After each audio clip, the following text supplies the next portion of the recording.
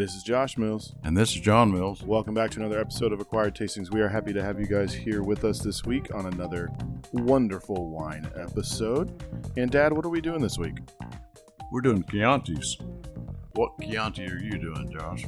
So we're doing Chiantis, and we actually ended up having Chianti Classicos. I have the Castello di Monsanto Chianti Classico Reserva from 2017.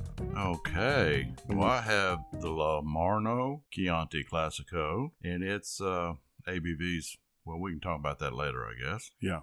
It's not a Reserva, but it's 2017. Okay, cool. And we're just doing one big plate of food today. We have some spaghetti alla carbonara. We have some panettone, which is a traditional Italian Christmas bread. And then I kind of did a beefsteak Florentine. Oh, yeah, it looked good. So that's we're going to be having that with both of the wines this week. But before we jump into the wines, we got to talk about the blind from last week. Yeah, there was a blind, and it was a liquor blind, and I blinded you on a Lear liquor. And what do you remember what you said it was, Josh? Yeah, I thought it was gin. That's it? Yeah, I thought it was gin. That's it. I couldn't go any farther than that. I just thought I could tell it was a gin. Well, ding, ding, ding, you got it right. All right. Any idea which one it was? No. Okay. I have Well, no idea. it was Botanist gin, and it's one of your mom's favorites, and she always has it in the house, except I think we drank the last of it.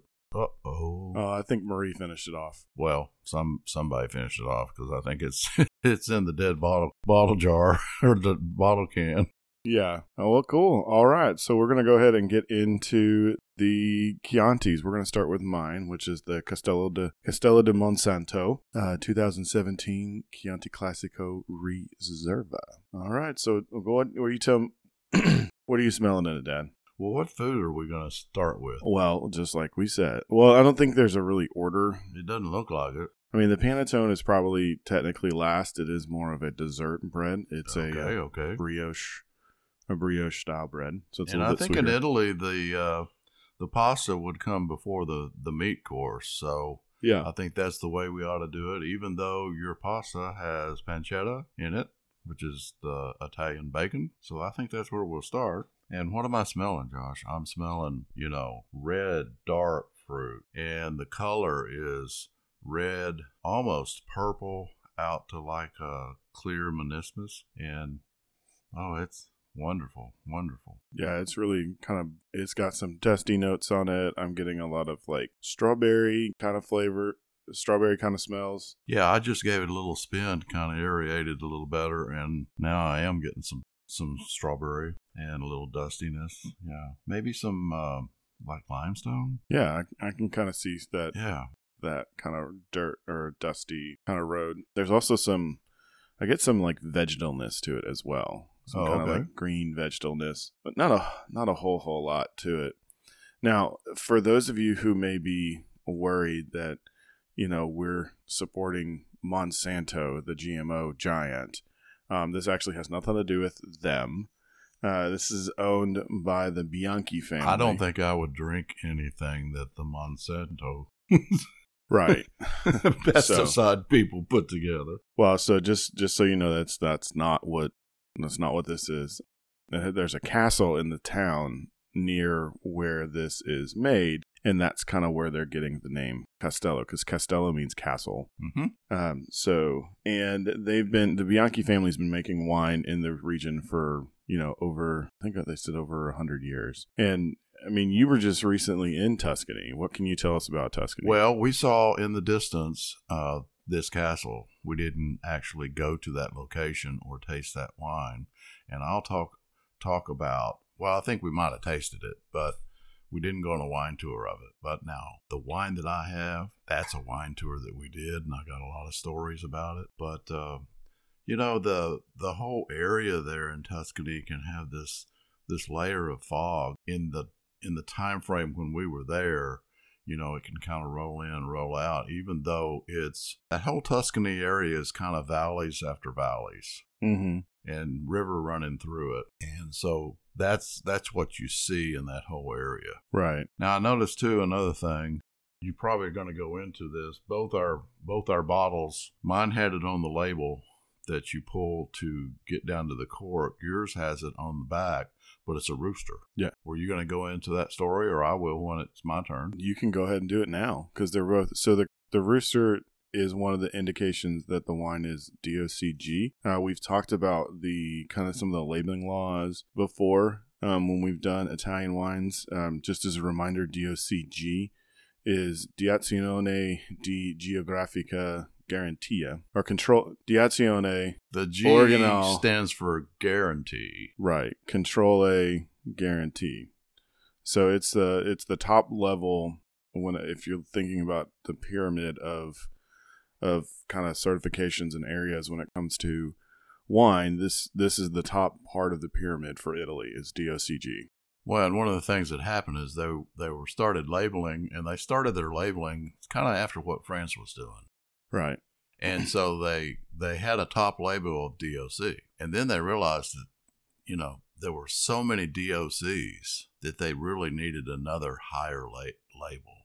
And that's when they came up with the DOCG. So right. Yeah. And there was it's just a guarantee. It's basically a government guarantee that this is actual Chianti Classico that comes from the Chianti Classico region, which follows all of the laws and all the requirements. Exactly. When it comes to the rules of it, because Chianti Italian wine, well, wine in general, has had some issues when it comes to naming. Now, Chianti is a region. It is not the actual grape that is being used in these wines. The majority grape is Sangiovese. So there were a lot of wines, especially coming from the United States, that would be called Chiantis, and they're not Chiantis. Right. they're in a different place. But they would use the name to kind of hang their hat on just the name, and then it was subpar wine. So they had to go into the whole protection of getting the protection of the region. So that's why they have these DOCs, DOCGs, AOCs, AOPs, DOGs, depending on what country you're in. It's basically labeling laws and kind of guarantees that these are what they say they are. And you can have Chianti Classicos that are DOC. Exactly. But not DOCG. So the Classico can be added after the appellation name for wines that are made in the historic center of the region. You know, the Chianti Classico, the Valpioncia Classico. So that's just kind of giving it another additional appendage to the title. Right, but it also indicates a geographic area. Exactly. So Chianti is that region. Yeah. It's a specific sub-region of Chianti, which there are quite a few. There's Rufina, there's Colli Fiorentini, there's Colli Artieri, there's Piense, there's Sense, there's Montolobolo, and so there's all these sub-regions of Chianti. Classico is, like Dad was saying, the one that is the most historic to being actual where Chianti started. Did you mention Superior? Yeah. And that means that they have at least 5% or 0.5% higher alcohol. Now, mine is 14.5. So I guess to get that superior name, it'd have to be 15. Well, it has to be, because mine doesn't have that name. Right, but it's higher in alcohol than some of the other than the regular. Now, one of the things that we learned while we were taking wine tours is that because of global warming and because of the irrigation laws of these wineries, you cannot irrigate. No. And because of the laws and because of global warming, what is actually happening is that when they create this wine, because of that dryness and that heat and that global warming, they're coming out 14.5. So that's another thing. Now, your wine has the Reserva name, and what that actually means is that it has aged at least 2 years longer. 2 years total. At least 2 years total. I'm sorry, not 2 years longer, but 2 years total. So yeah, so the main thing is here, listeners, don't get confused. If you really want the good Chianti, and we're back to the rooster. Go look for a Chianti that has the rooster. Right. That's a quick visual, but there's also like a band that goes around the top that is like the government tag, which is another way to know that it is DOC or DOCG. But this wine's really good. It tastes kind of true to a lot of other Italian wines. It's got a big earthiness, but still has good earth and good fruit characteristics on there, which carry the wine through. The acid is nice on it. This is 14% alcohol on mine, so it's a good wine. Now, I had it with the Spaghetti alla Carbonara. Now, Spaghetti alla Carbonara is not technically Tuscan. It actually comes more from the Romano area, around Rome. Okay. But I really enjoy it with this. I think it goes quite well. What do you think? Oh, I'm still chewing on it, but yes, you're right. It goes very well with this wine. And I'm sure it's going to go well with mine, because these wines are very similar. And I think we intentionally picked these two wines to kind of give you the two different choices. This wine that I'm going to talk about later had it shipped from Italy. I don't think you can find it in the state of Arkansas, and I'm not sure where you can actually even find it. Right. So mine, talk a little bit more. Like we said, this is it is a Chianti Classico. It's a Reserva, so it has been aged for a little bit longer. I actually bought this at Costco, and it was right around, I think it was like $22. It's 90% Sangiovese with 10% of Florino e Cariano, which I'm not exactly sure what that is a synonym for. So Italy is known for having grape synonyms. So they have, in a different region, the same grape may have a different name traditionally. Yeah. So it can be very difficult to kind of understand it if you're trying to learn it from the jump. But like I said, this is 90% Sangiovese. It is 10% of that other grape that we talked about. So Sangiovese is going to be the one that's shining through. So that's going to be that strawberry, that red fruit, that kind of tomato. Some people call tomato leaf as a marker when it comes to Chianti, or it can be found in Chiantis. But it's kind of dusty, and I really think it's great. Have you had any other food yet, Dad? No, I haven't, but we got on a sidebar about Classico and the DOCG, and I never did answer the story about the rooster. So what happened is you kind of look at the bottle and do you wonder why there's a black rooster? Well, okay, here's the story. Chianti Classico is the area between Florence and Siena. So way back in the 13th century, these cities were fighting over the land because they knew it was such a wonderful area for them, even in the 13th century, to start growing grapes and making really great wine. So what they decided was there were two knights, one from Florence, one from Siena, and they said, okay, we're going to have a race to get to the Classico area. And one knight picked a black rooster, and the other knight picked a white rooster. Well, they wanted fairness to this race. So what they did is they said, when the rooster crows in the morning, then you can start running to see who gets to this area first. Well, the knight with the black rooster started starving his rooster, wouldn't feed it. So what actually happened was the black rooster crowed actually before the sun came up. So he hadn't broke the rule, because it was when the rooster crows, you can go. Right. But the white rooster, who was not being starved, waited until the sun rose and then crowed. Mm-hmm. So the winner was? Obviously the black. And so that's the story of the black rooster. And so if you really want the really authentic Classico, Chianti Classico, look for that black rooster. Yeah. And it's in a red, like a red circle. Yeah, and it'll say Chianti Classico. Right. Now, it doesn't mean that the wine is particularly superior to another one that may not have it. It just is a indication of where it comes from. Exactly. Doesn't have anything to do with its quality. It's honestly just a marker that it's from Classico. Yeah. And as you said earlier, both our wines had a ring up on the neck that said DOCG. Right, and that's and you want to look for that because that's the highest level. Yeah, and there's two bands that go across the top. There's the DOCG and the DOC. They're different colors. Mm-hmm. DOCG is blue, I believe, and the DOC is actually red, if I'm not mistaken. Yeah, I think that's right. So, have you tried the steak? I have not yet. Okay. How is it?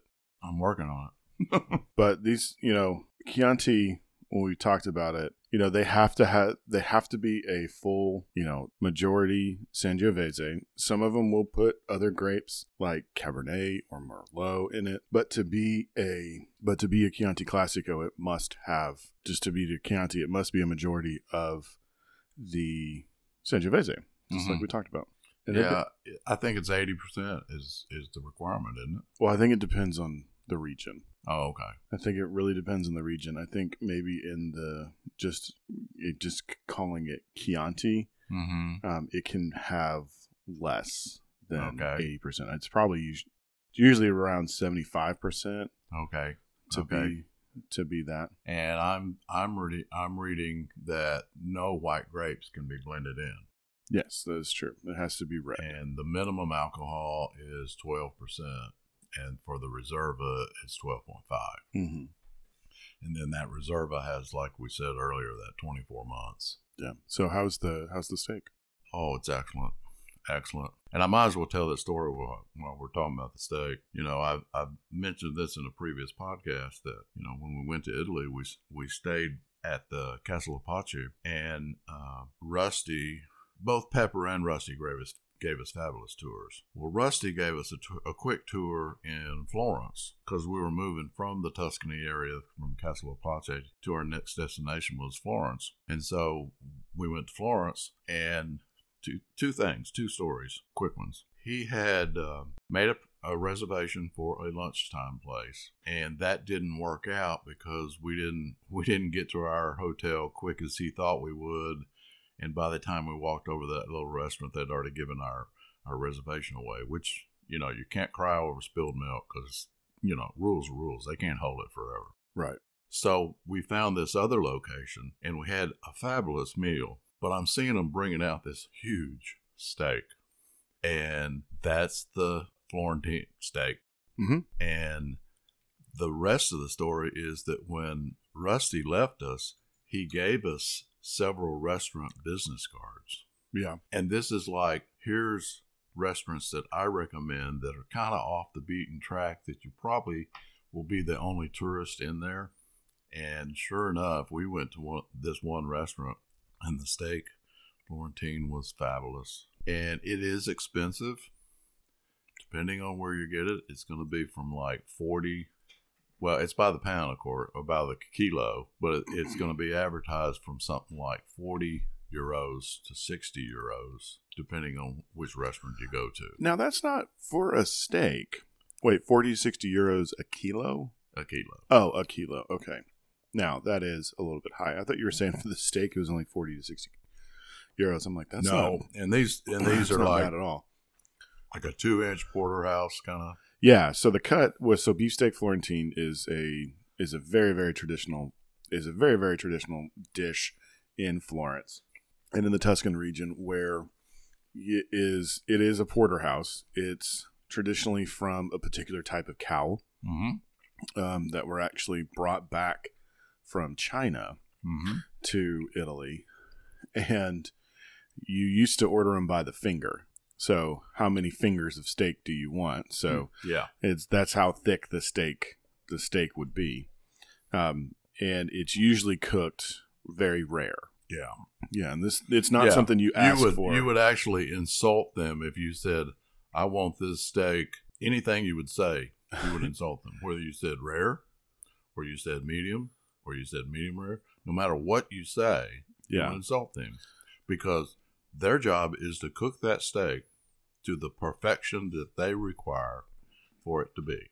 Right. And so they cook it. It's usually cooked very rare, though. It usually comes out rare or below rare. Is that about where yours was rare? Yeah, it wasn't mooing yet. I think the mooing had stopped. Okay, but just a little bit ago. Yeah.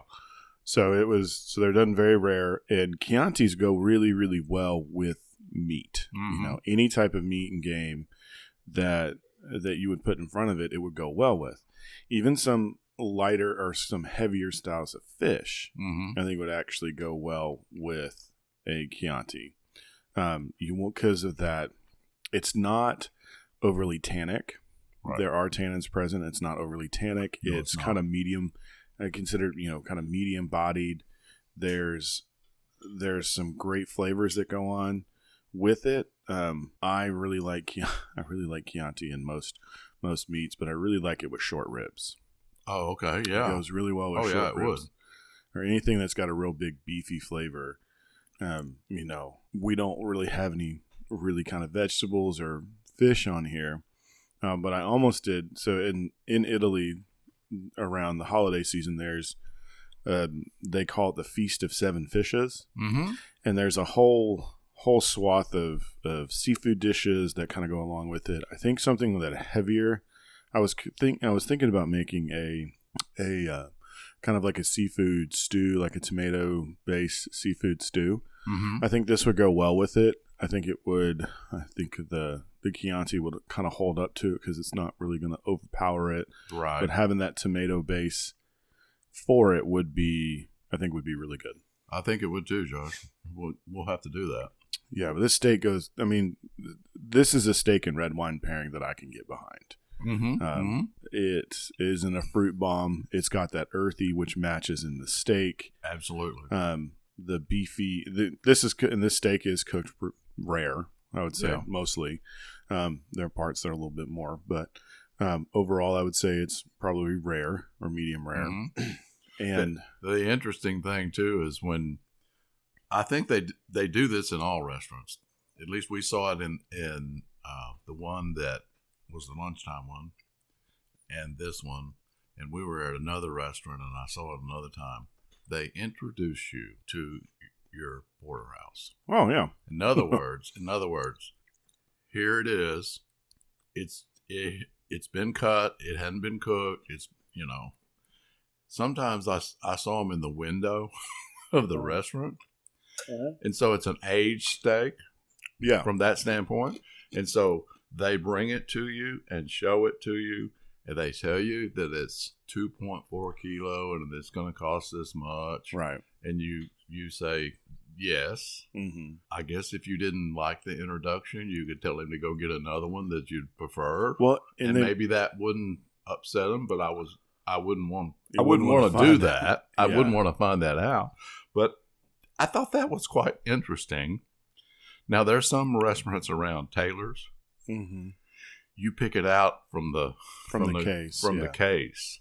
There's one up in Kansas City that they do the same thing that I used to go to. Right. And, I think that's an interesting way to do it. Yeah, I think it could be along the lines of, okay, well, that one's too big, or that one's not big enough. Hey, we're really hoping for a bigger one. I think that's kind of why they show it to you. And I think it's also just to prove that it's a good steak. Right. Because there were a while, I think it was in the 80s, 70s, may have been in the 80s, but the Italian government actually outlawed beefsteak Florentine.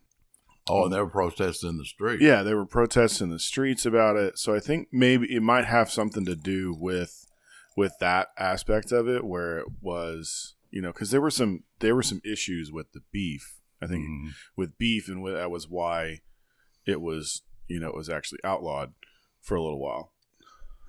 So I think now we split it, but because we're all. Well, 3 out of the 4 of us were 70, and we don't eat quite as much as we used to. Right. But once that steak got there, I think I'd have eaten it all by myself. But we shared it between the 4 of us. Mm-hmm. But a lot of times you'll see 4 adults get 4 big old Florentine steaks. Yeah. Because, like you there said, is a little bit of waste. Yeah, you have the bone and everything. Yeah. Well, the bone for sure, and there is some fat. but they intentionally have that fat on there to give you the flavor that you're expecting. Mm-hmm.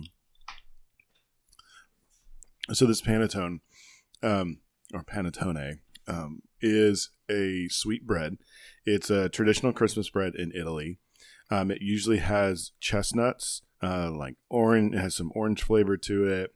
Will have, I think, raisins in it as well. Mm-hmm. And then they make all sorts of ones. Some of them are filled. Yeah, there's filling inside. This one does not have that. I just thought it would be fun to have it because it is we are moving into the holiday season still, and I think, kind of representing some of those traditions which Italy has when it comes to the holidays was important. Well, I've tried it. It's very good. There is, like you said, there's a little the citrus spice with it, the raisins. I can see those in it, and then the sweetness of the bread. It's quite good with this wine. Mm-hmm. I'm sure it's going to be good with mine as well. I mean, I don't know how much taste profile difference there's really going to be between yours and mine. Yours is Reserva. Okay, it's aged longer, but does that really mean it's going to taste better? Not necessarily. Well, maybe not better, but it'll taste different. Yeah, it'll taste different. But yeah, now, that aging is in French oak? I think it's actually in the bottle. Yeah, I couldn't quite figure that. Well, what it says here, Reserva wines also have to be aged 3 months in the bottle. So I think the 3 months is on top of the 24. Well, or 3 months of the 24 have to be. Well, it could be. It's not clear. So not clear. When I was going over the text sheet of this, it didn't say how long it ages. It just says that it ages in 550 liter French oak barriques, as well as concrete. No, there was another. It was all wood, but they were big. They were big barrels. Yeah. So like 250 or 500 liter French oak barrel, and partially in 225 liter barriques. Okay. So you're going to get a little bit of oak play from it, but not really. Right. That's why there's no real like extra baking spice, right, or any kind of like coconut or dill or cinnamon or those things, because it is such a large format that they're aged in. Okay. Yeah. 550 liters? 500 liters. 500 liters? Yeah. So I'm trying to do the math in my head. It's big. Yeah. It's not a normal barrel. No, that's like it's 50 gallon or something. I don't know the conversion. Well, it's close to 4 liters to a gallon. Not quite. So yeah, they're big, and we saw them when we were on our tours. Mm-hmm. You see them a lot. Especially the barriques, especially the 225 gallon or liter barriques. Those are very common. Well, I don't really have much more about this. If you want to, you know what would go really good with this bread? What? Drizzle a little bit of that chestnut honey that I have. I don't know. That chestnut honey might take over. I think it would, but I'm willing to try it later. Listeners, we're not going to stop it right now. But yeah, so that's the Monsanto Castello di Monsanto Chianti Classico 2017 Reserva. Mm-hmm. You ready to switch over to yours? Sure, why not? Okay, so remind us what the wine is, and the food's all the same. So it's Lormano, Lormano, and it's a 2017 Chianti Classico. It's got the black rooster. And it's interesting how your bottle has the black rooster on the back label. Mine had the black rooster on the neck. And I'm not real sure, even with the research we just went through, if there's really any difference. And both of ours had the label that said DOCG. So they're both DOCG. Now, mine has a 92-point rating from somebody named James Sucker. Okay. Have you heard that name? James Sucker or James Suckerling? Sucking. Yeah. So he is, he's a wine expert, and he and his, I guess he can't do this all by himself, because it says we add 500 to 800 new wine ratings every week.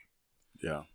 And so I think that's an important thing to know, is that somebody's going through and rating these, and 92 is not 100 because that's the top, but 92 is a fantastic rating. The story that I have is that when we were in Florence, and Gene and Becky had already left, Joanne and I said, well, they're gone. What are we going to do that's fun? And so we found that we could go on this, like a 12-passenger van, and take a tour of this winery. Because Florence and the location of this winery is not that far apart. It was like an all-day in the van, but what we actually did, and for anyone that's curious, you walk to the train station, and actually you don't take the train, but you take a tram to the last north stop of the tram. So there's trams that come in like buses to the train station. So we took that, and there were, it was a 12-passenger van, but I think there were only seven of us, plus the driver. The driver's name is Luca. He did a great job. A lot of what you start seeing is there's a lot of travel, but he would stop every so often to take pictures.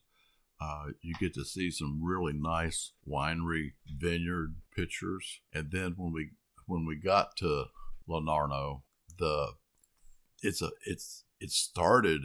So this one family has been running it since 1904, but it's been there, and it built up around the church in the 1300s. Oh, wow.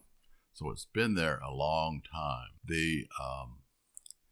And then in like 1924, everybody's doing this, being herbicide free and doing those things. They started doing what most wineries are doing today is, they let the grass grow up and they till that under every other row to do that. And, so it's a very sustainable model of agriculture. Mm-hmm. And we had a really great tour guide. They have about, I think her name was the Italian equivalent to Elizabeth. Can't remember exactly what that was, but what they do is, if you want to take that tour, and it's not that expensive, but yeah, it's a couple $100 per person.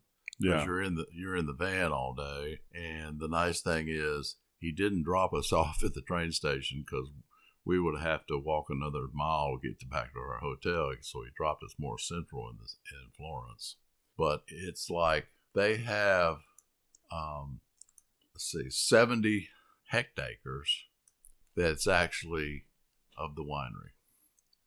They have a total of 180 hectares, and they actually have olive oil. And so we bought some of their olive oil, and it's really good. Yeah. Or was it balsamic? No, we bought balsamic. So, and like you said, Josh, it's they stored it in, and you go into their like underground, not really cave, but underground location, and the temperature is so constant down there, mm-hmm. and it's in those big, I guess it's the same size you were talking about.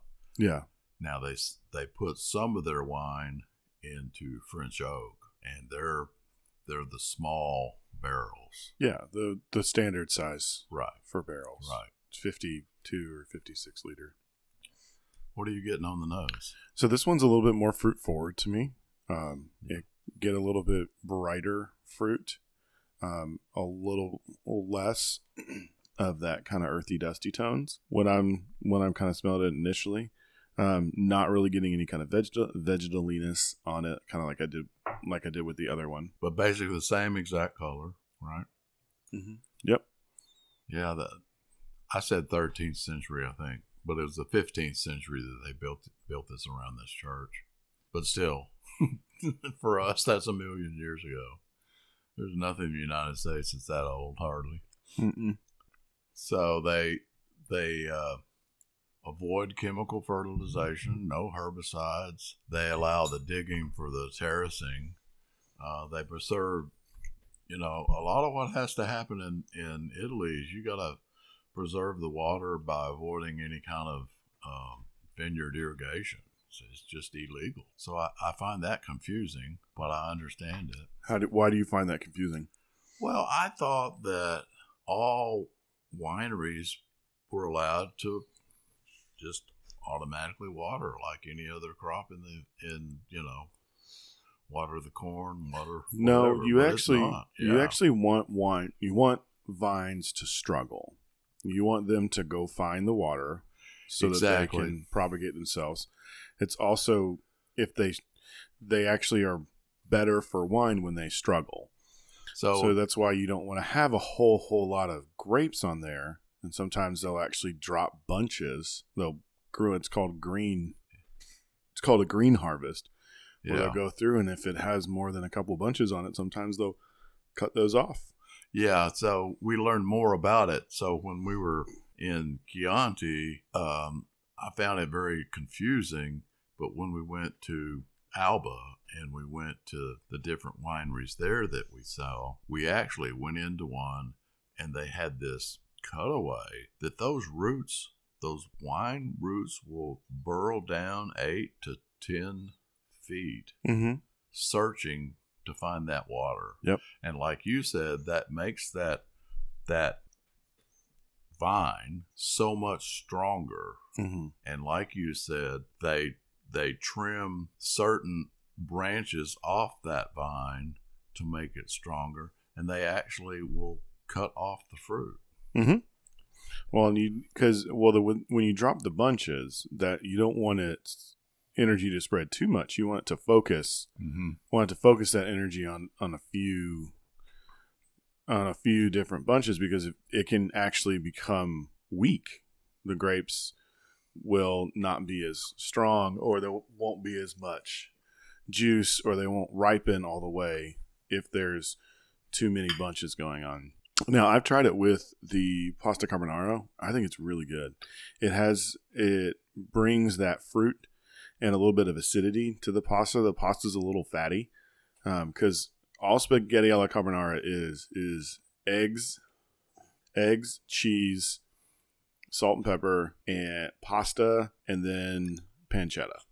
So you actually cook the egg with the pasta, with the heat of the pasta. And that's kind of what makes your sauce, and you add in a little bit of pasta water to give a little bit thinner consistency. This is actually a little thick for pasta carbonara, and it's gotten cold, so it's kind of congealed a little bit. But the cheese, I think it goes really well because the wine brings some acidity to it. It brings some fruit characteristic to it, and kind of livens it up a little bit. So are you saying this wine goes better with the pasta than the first one? Maybe. Yeah. I don't know. They both went well, at least in my book. But I can tell a difference between these two. Like when I taste them, I can tell that like this one seems fresher. Like it obviously it hasn't aged as long, so it is a little bit fresher. Whereas the Reserva is a little bit more constrained, has a little bit more of the earth driving it. The fruit has developed a little bit more because of that aging process. I agree with that. Now, talking about fresher, listeners, do you know what happened in Arkansas? Well, I'll tell you. The truck carrying our Beaujolais Nouveau wrecked. There will be no Beaujolais Nouveau in the state of Arkansas. Yeah. And it's I found that out before Thanksgiving, and I'm still suffering. Well, it'll be fine. You've got all this. Well, we got all this. You got all this great Chianti wine coming in. Yeah. So, if anybody wants to ship us some, I'll be happy. Just have Marie bring some from. Well, we got plenty of wine. This is really a good one. They're both good. What else did I? The other story. We both know that the Chianti can only be made in really one location. It has to be made in Chianti. Yeah, and it's Sangiovese grape. Well, tell us about some of your visits when you were in Tuscany and going to different wineries in Chianti and surrounding in Tuscany. Well, That Chianti tour was the only one. We only went to this one winery. Well, but you went to some others in Tuscany. Well, we did. The other one in Tuscany, and I forget the exact name of it is we took the train and then did a transfer, and we had this taxi driver that was kind of clueless. But so the one that was in Tuscany, okay, and here's something you find out is that you go and you want to have a wine tasting, and it depends on how the winery wants to do it. This particular one, if I remember correctly, Josh, they had like 7 different wines that we could have tasted, but for the tour, it was 4. And for the tour, and I'm talking about Lomarno, the food was, cheese and crackers, meat and crackers, just kind of a little charcuterie board.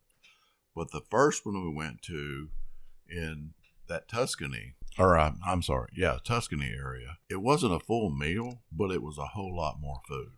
Right. Didn't they do some like pairings with it? They actually did pairings, and the person that was describing it said, okay, we're doing this one. Try this food first. Yeah. But and that doesn't make Lomarno worse. It's just how the different ones do it. Yeah. And so that's what you're going to run into when you do wine tasting, whether it's the United States or whether it's Italy or anywhere. Some will give you more food than others. I mean, we've had wine tastings here in Arkansas through Vinos or Petit and Guy. Right. You're basically getting a full meal. Yeah. With however many wines. So you can't, and you really can't judge it on the price either, because some of these have that driver's driving you all day, maybe. Right. So when you did this one, did they take you on a tour throughout, or were you able just to kind of walk through, or what was? She took us through. Elizabeth or whatever the Italian name was. She took us through and showed us the vats where it's turning into wine, and then she showed us the big wooden, however many 500-liter containers where that was, and that was like down in their cavern. You can call it a cave because it kind of is a cave. It's a one, yeah. And the interesting thing is, as you're walking down those steps, you got to really be careful. But you're walking down those steps, and then you look over, and it's like, wait a minute, there are spider webs and all that, but that bottle says 1972. Yeah, it's like, I'd like to try that one, please. Yeah, it's probably tastes pretty good. And it'd be extremely different than I think probably anything you've ever tried before. Oh, it would be. But yeah, and others. Well, actually, Lomarno, we didn't walk through the vineyard. Okay. In the one in the Tuscany area, we walked out into the vineyard, and she's telling us the whole thing about how they cut this vine off and let that fruit drop on the ground, and same thing with when we went up to Alba and we went through those 3 different wineries. They give you each one of them's going to give you different information. So so that's the point. Don't just do one. Pick out a couple or 3 so that, and we had this one up in Alba where we actually went to 3 different vineyards. Right. Now, were you guys there at harvest, or had harvest already happened? Harvest had already happened. Okay. The harvest happens, and some places they use the machine. And so at the end of the row, there's still going to be some clusters hanging. Yeah. Other places, it's all by hand. Yeah. And still there may be clusters hanging because they did the harvest and those weren't ready and everything's done. Right. Again, this is really good. Once again, it goes really well with the steak. It has enough body to carry through the steak. This one, the steak kind of takes away the earthiness and just kind of leaves the really fruit. So the wine becomes really fresh and really new. kind of very fruity, very cherry, strawberry heavy on it. I really agree. That earthiness of the steak and this wine, I'm going to struggle, Josh. Yeah. I think both of these wines, I've not tried the Christmas bread yet. Both of these wines go well with the food you determined for us to use. It's all fantastic. I don't think of a Cabernet Sauvignon from Italy, but they do. Lunarno does that. Well, yeah. I mean, that's a whole episode right there with the Super Tuscans and exactly, and that whole conversation about declassification too. Right. Well, and they have white grapes. There's a whole nother. We picked some of the white grapes wines and brought them home. Yeah, it's mostly just it's usually Chardonnay. It usually is Chardonnay from Tuscany is kind of one of the whites that they really do a lot of, or some Vermentino is another one, which is done a lot in the Tuscan region, which is a nice light-bodied white. But yeah, I really like this with the Panettone. The orangey, cinnamony, eggy sweet bread goes really, really well with this, and it's almost like you put a cherry jam on it. Oh, okay. And the cherry jam is, you're outside and it's dusty a little bit. Mm-hmm. But I think it's really, really good. So yeah, the harvest happens like into September, mid-October, and that's when we were there. And all of the vineyards that we toured, the harvest had happened. And one of the things they said is it's been such a warm year for them that they harvested earlier than, maybe normal. Mm-hmm. And most of it's done by hand. I mean, you want to make sure you get that cluster right at absolutely the right time. Mm-hmm. And then you can come back days later and get a whole nother batch. Yeah. So sometimes that'll be done that way, and sometimes it won't be. Kind of like you said, sometimes they'll just be left because in some places there are windows, in only particular windows in which you can harvest to be considered like I'm just thinking of Champagne. Mm-hmm. You have to pick within a certain window that's delegated. I'm not sure if it is in Chianti as well, but so we did. So we tasted only 4 at this location, and then she came by and she said, "Oh, would you like to taste this one?" Oh, no, thank you. Oh, wait, yes.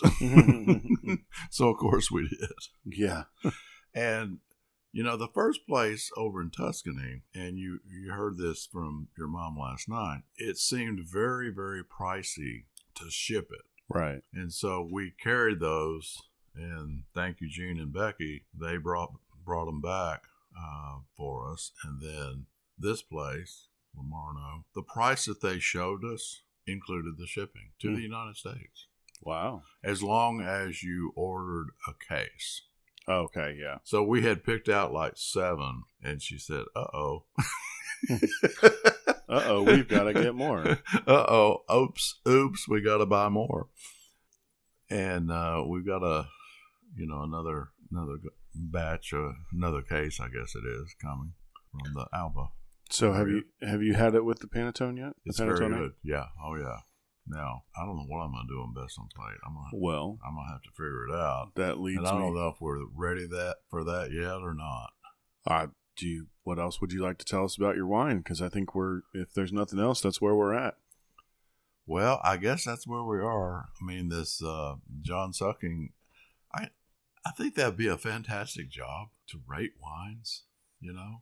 Yeah, ratings. So ratings are iffy. Of course they are. That's one person's opinion, and sometimes it's and somehow this guy got famous. Well, so he's I think he's a master of wine as well as a master sommelier. But he also, the master courses Yep. He teaches wine for the master courses. Okay. Yeah. So he's well known. And he's a cigar critic. Yes. He's actually based out of Hong Kong. Uh-huh.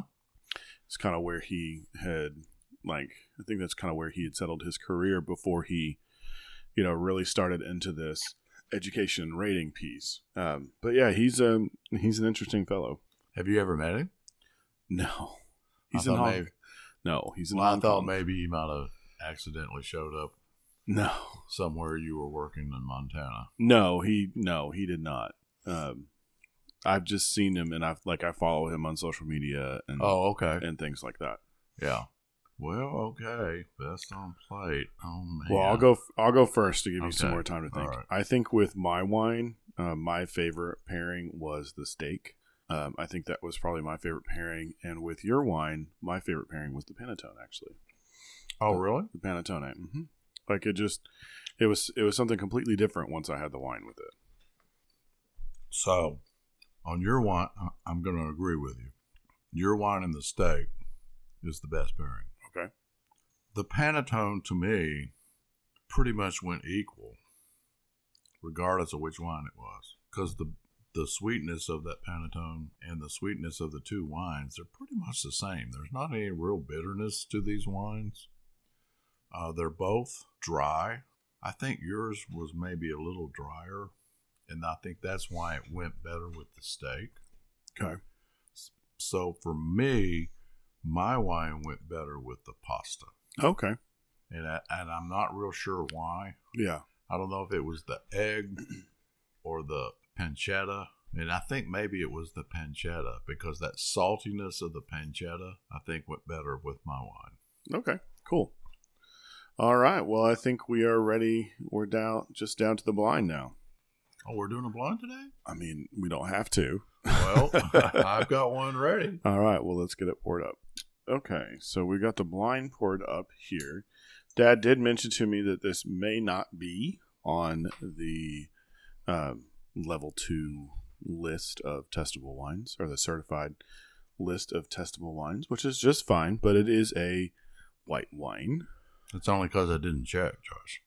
Right. Like I said, it might be. I'm not saying that it's not. Excuse me. This is a white wine. There's no evidence of gas or sediment. It is a pale straw color. It's got looks like it maybe has some silver or greeny secondary colors to it. It smells clean. There's kind of some appleiness I'm kind of getting, and maybe some pear. But and then there's almost like some citrus pith, or some really, really light, almost bitteriness when it comes to the pith part. Not really getting any kind of earthy characteristics or anything out of the nose. There's maybe some light minerality to it. Not really getting any floral. No, please don't record this.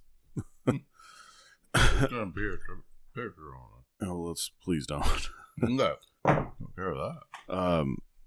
There's, like I said, there's not a whole lot going on the nose besides the fruit. There may be a little bit of florality. No real vegetal quality on the nose.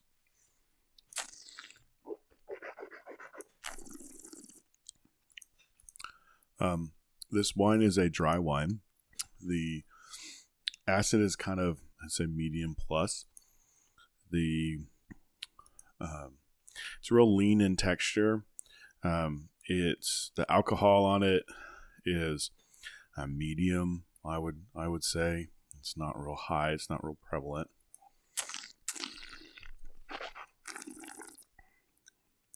Yeah, there's no real extra bitterness on there. Like I said, it's really lean in texture as well.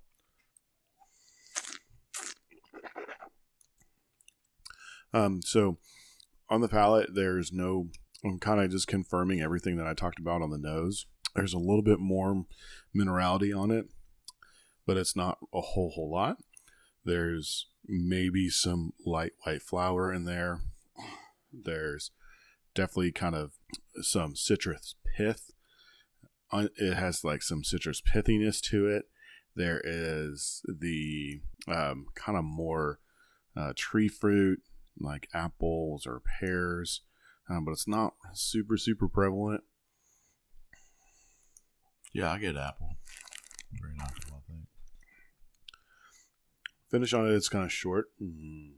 So I think that this is an old world wine. Possible countries are France, Italy, and it's not Grenada. I don't think it's that. Possibly Germany, but I highly doubt it. Possible grape varieties are Pinot Grigio or Pinot Gris, Pinot Blanc, Vermentino.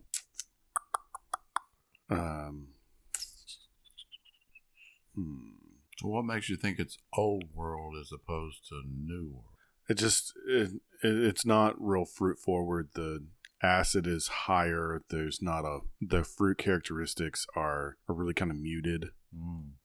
So that's kind of why I think it's from that. It's probably from a cooler climate, or kind of a moderate climate. I think. Take another taste of this. I think I know what it is, but I'm not sure.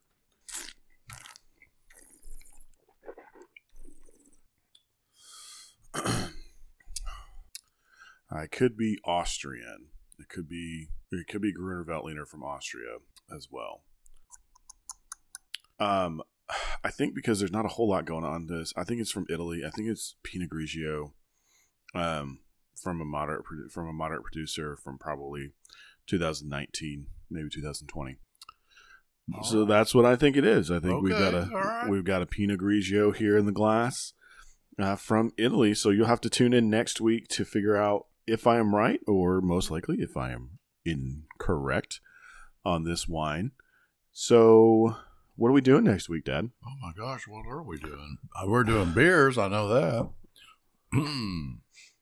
Pause it. All right, Dad, so what are we doing next week for our beer week? We're doing sours. Okay, what sour are you going to do? I'm going to do the New Belgium Sour IPA. Oh, all right. Here we go, an IPA, y'all. Here we go. We're doing sours, and Dad found a good sour IPA. I'm going to be doing from Left Hand Brewing, Wheels Goes Around. It is their I've heard of that lemon and raspberry Goza. That sounds great. Yeah, so it's going to be a good old time. Good old time. Well, Dad, another great podcast, I think, don't you? I think so, yeah. Yeah. How could you go wrong with Chianti Classicos? That's true. We appreciate all you guys listening out there in the listener world. Once again, remember, as always, we're on Facebook, Instagram, and Twitter. Most active on Instagram, we are at Acquired Tastings. Give us a like, a follow on one of those platforms. Also, if you like what we're doing, hop over on iTunes or your favorite podcast platform. Give us a rating, stars, ratings. We'd love to hear from you guys. If you want to reach out to us, feel free to send us messages on social media, or you can feel free to send us an email, acquiredtastings@gmail.com. And as you're going through your holiday season, we hope you stay safe and have a wonderful holiday season. Feel free to tag us in any of your posts. Yeah, absolutely. Let us know what you're drinking, what you're eating out there. If you have a fantastic pairing, send us a shout out. And if you have any questions, let us know. Yeah. So we want to be more interactive with you guys. We really appreciate all of you that are listening. Our listenership has grown quite a bit recently, and we're very, very happy to have all you guys along with us. And so once again, I'm Josh Mills. And I'm John Mills. And we'll see you next time. Thank you. And goodbye.